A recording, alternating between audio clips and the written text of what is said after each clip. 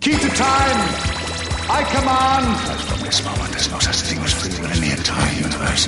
There's only my will, because I possess the key to time. Are you all right? Well, of course I'm all right. I suppose I wasn't all right.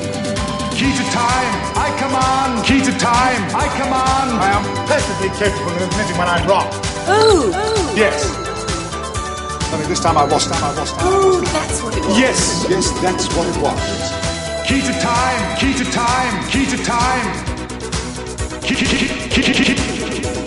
time! I command! I command that you stay exactly where you are! Yes, hello and welcome to Recutting the Key to Time. I'm joined once again by Stephen Elsden, good friend of the show. Hello, Stephen. Hi, James. Nice to be back. We can't get rid of you. It's been a lot of fun when we've had Stephen on the show in the past where we've got fairly fresh opinions of old stories. It's going to be slightly different this time because these aren't completely new to you, are they? No. I mean, I watched this season when it was first on TV. I was 10 years old at the time and I've been watching Doctor Who probably for about 5 years.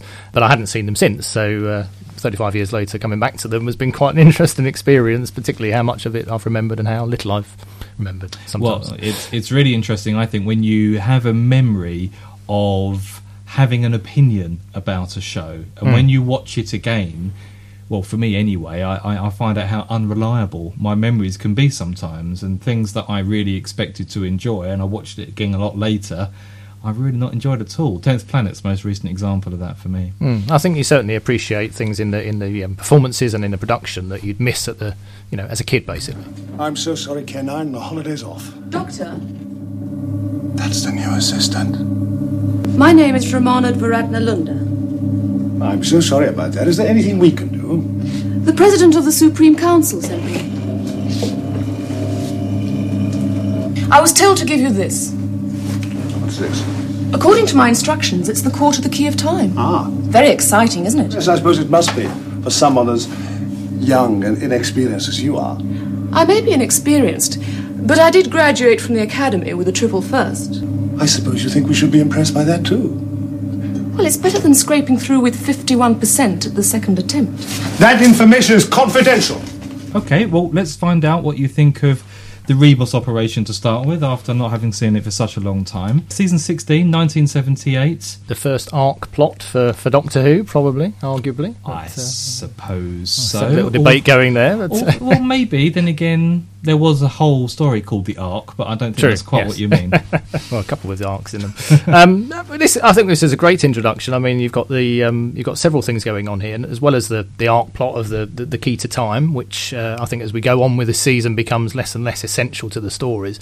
We've got the introduction of Romana, and I think both Mary Tamm's performance and the character Romana are just absolutely fascinating. I mean, she almost steals the scenes from Tom, and that's very difficult because Tom is at the height of his powers, I think, as the Doctor in this season. He's going for it with every scene. I think he was probably quite difficult to control by the directors and producers at the time, but he's trying to steal every scene. And Mary Tamm, the mannerisms that she's got, the way that she relates to the Doctor, I think just put a new perspective on him that we hadn't seen before, and I think that's absolutely fascinating. Yeah, I think it's quite difficult to try and come up with new dynamics every time a companion chooses to leave, and I think this is one of the strong examples of where it works very, very well. I mean, how much do you think the script helped with that? Robert Holmes wrote this. So. Yeah, so I'm sure he's had a lot to do in terms of the politics, if you like, behind the scenes. And I talked in previous seasons of this about sort of hard science fiction. There's actually a lot of hard social realism through these stories, and I think there's a lot of that comes through with the Ribos operation. But there is that relationship between Romana and the Doctor where they're both sort of wrestling for control over each other.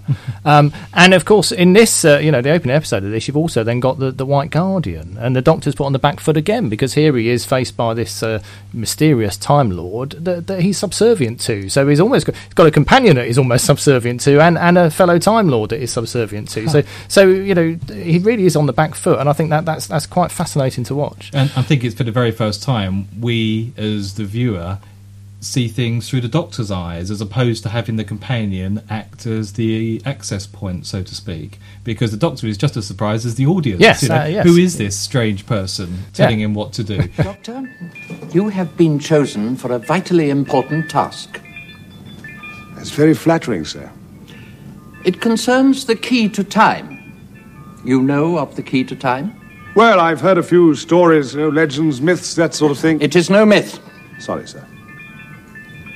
The key to time is a perfect cube which maintains the equilibrium of time itself. It consists of 6 segments, and these segments are scattered and hidden throughout the cosmos. When they are assembled into the cube, they create a power which is too dangerous for any being to possess. Well hidden, then, I hope, sir. Yes, I think it's a solid story. There's a lot of darkness to this. I'm going to talk on as we go through this season about the influence of Blake 7 on this season, and I think maybe this season on Blake 7, because there's a lot of parallels, I think, in the way that characters come to sticky ends. It's not a gothic horror, but it's quite a stark, realistic terror, I think, that runs through this, and there are elements of this through this story. I have to say that the one abiding memory I've got of the Ribos operation, aside from Mary Tam's fantastic costumes, is the creature, and I can't remember what the creature's called, that's at the bottom of the well. That whole scene just popped back into my mind as I was watching it. I thought, yes, I do remember watching this as a kid and being terrified about what was going to happen as they came down. Was the creature going to come out? But there's a great deal of humour. There's a fantastic bit with the Somerset accents that come into this, which put me in mind of course, when Christopher Eccleston was cast as a doctor, about does the doctor have a northern accent? I did find it funny that they're commenting on the accents, because there's so many diverse accents in this adventure, that why does he think, oh well, that sounds like an outsider? I think everybody was talking from the the accents that they brought to the show. It had a lightness of touch. I meant to look up, and I didn't look up, whether the director did any other Who adventures. George Spenton Foster, yes, he did Image of the Fendal, and quite coincidentally, given that you mentioned it earlier, he also did, I think, 4 Blake 7s. Oh, right, okay, well that doesn't surprise me, but Fendal's probably what is a slightly darker story than the Ribos operation, but I thoroughly enjoyed this, and it put me in good spirits about watching the rest of the season. Gowan and Unstoff, were these the first overtly comedic pairing that Robert Holmes come up with, do you think? Possibly, but actually I really enjoyed those characters. I thought they there was secondary characters to the story, but they had real rich characterization. They came alive on the screen. I think other than the chap who played the Seeker, all of the acting in this actually was above par for Who of that time. Interesting, yeah. I think Gowan and Unstoff, certainly you could draw parallels with Sabalom Glitz and Dibber, perhaps. Yes. Maybe they were a slightly poor man's version of these characters. The Ribos operation, for me, is probably my favourite story in this season. I think it was a great start, and I think it sets up the rest of the season very, very nicely. Yeah. Anyway, from large creatures in cellars, whose name we can't remember, to comedy pairings, over to possibly one of the most memorable stories for a larger-than-life character, perhaps only beaten by Brian Blessed himself. Yeah. Moving on to the Pirate Planet with Ian. Imbeciles! Fools! Thrice worse than incompetent idiots! What pernicious injury have you inflicted on my precious engines? Mr. February? Captain? Are you trying to scuttle this planet? No, sir. I've run a quick inspection, sir, and the actual damage isn't as bad as we Do not trifle with me, Mr. February. What happened? As far as we can tell, sir, some freak local disturbance, probably electromagnetic. What? It passed very quickly. Idle prattlings, Mr. February. I will know the truth. What oscilloscope readings? There, Mr. February, there's your local electromagnetic disturbance. What do you make of those readings? That's extraordinary. See, for 10 seconds, the entire fabric of the space-time continuum was ripped apart. So, moving swiftly on, we are indeed looking at the Pirate Planet. I have very strong memories of this story because for the longest time I was terrified and had nightmares of the robot parrot, which the captain uses to kill his victims. And I had a bit of a suspicion that when I went back to watch it again as the first time as an adult, it wouldn't quite live up to my memories. But it was terrifying as a child. Yes, I think probably the parrot is the one part that really doesn't live up to the memory, isn't it? It's probably the weakest link in the whole story, I think. But it's difficult to think what it was like at the time. I mean, as I say, I was 10 years old. It was 1978. I was listening to Hitchhiker's Guide to the Galaxy on the radio, and here was Douglas Adams' first story for Doctor Who.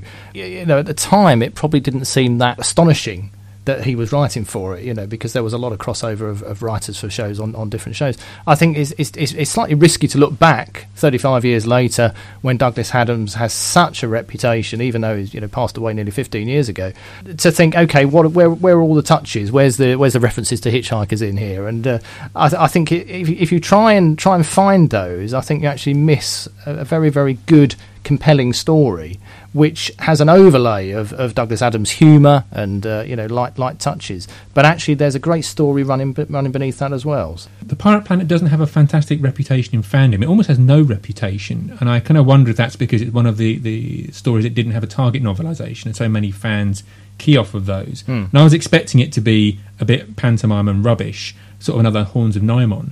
But as you say, there's actually a great story in here. It's the concept. Past the first episode's a bit confusing, but later on the concept is really good. It's well executed. There is a little bit of overacting going on just here and there with the pirate captain in particular, who yes. I don't know why Graham Crowden gets all the flack for his performance in Horns of Nimon. I think the pirate captain has him completely licked for overacting. Yes, Bruce Purchase was his name, I believe, which is a very evocative name of an actor if ever I've heard one. But it's got some great moments. There is a lot of humour in it. I mean, obviously the Doctor leading the guards astray with the jelly babies, managing to pull that trick off a couple of times, and the rather ridiculous moment of K9 flying the car, which I didn't quite understand how he actually got into the car, or indeed how he'd get out of it when he got to the other end. But no, I think it's got some nice touches to it, and there's a great moment halfway through this adventure where it takes a different turn. You know, there is this mystery, and the mystery is revealed, and you realise that Queen Xania, that comes to the fore, and you think, okay, there's been all this building up. You thought the pirate captain was going to be the feature of this, but actually he's not. He's a pawn in a much bigger story. You mentioned earlier on about the influences of Blake Seven on this series. I think this episode in particular, and maybe it's the bits where they were filming it inside what was obviously a power station, I thought were very, very reminiscent in the look and feel to Blake Seven. Yes, I mean, there's great uses of locations in this, and I think you're right, and that gives it an edge of realism. And I talked earlier about, I think there's even though we're talking about adventures which are set on other planets, there's actually a real sense that these are real places with real people with real characters. These aren't people acting out a play on a set or in a quarry. There's a real attempt here to create some new universes that we've not seen before. The other vibe I got very strongly watching it was of Star Wars, with the bridge reminding me very much of the Death Star, with the grey officers, and the pirate captain has a bit of Darth Vader about him, and even maybe Luke's land speeder in that. Yes, yeah, definitely the land speeder. Yes, but likewise, you could, I mean, the bridge is evocative of the bridge in Star Trek. I mean, it's a typical science fiction bridge, isn't it? Talking about the influences, there's also a bit where K9 I thought sounded rather like Yoda when he was running down, and. But going back to the Blake Seven reference, there's a very bloody ending to this adventure. Lots of humour in it, but actually most of the cast end up dead on the floor, which did put me in mind of the very end episode of Blake Seven, where most of the cast ended up dead on the floor.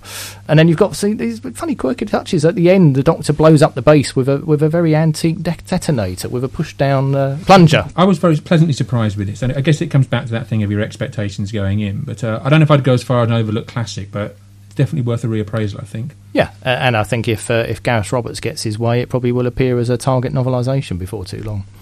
So, next week, James will be back looking at the next story in the sequence, The Stones of Blood. From this moment, there's no such thing as free will in the entire universe. There's only my will, because I possess the key to time. Are you all right? Well, of course I'm all right. I suppose I wasn't all right. Key to time, I command. Key to time, I command. I am perfectly capable of admitting when I'm wrong. Ooh. Yes. I mean, this time I was. Ooh, that's what it was. Yes, that's what it was. Key to time, key to time, key to time. Key to time. I command that you stay exactly where you are.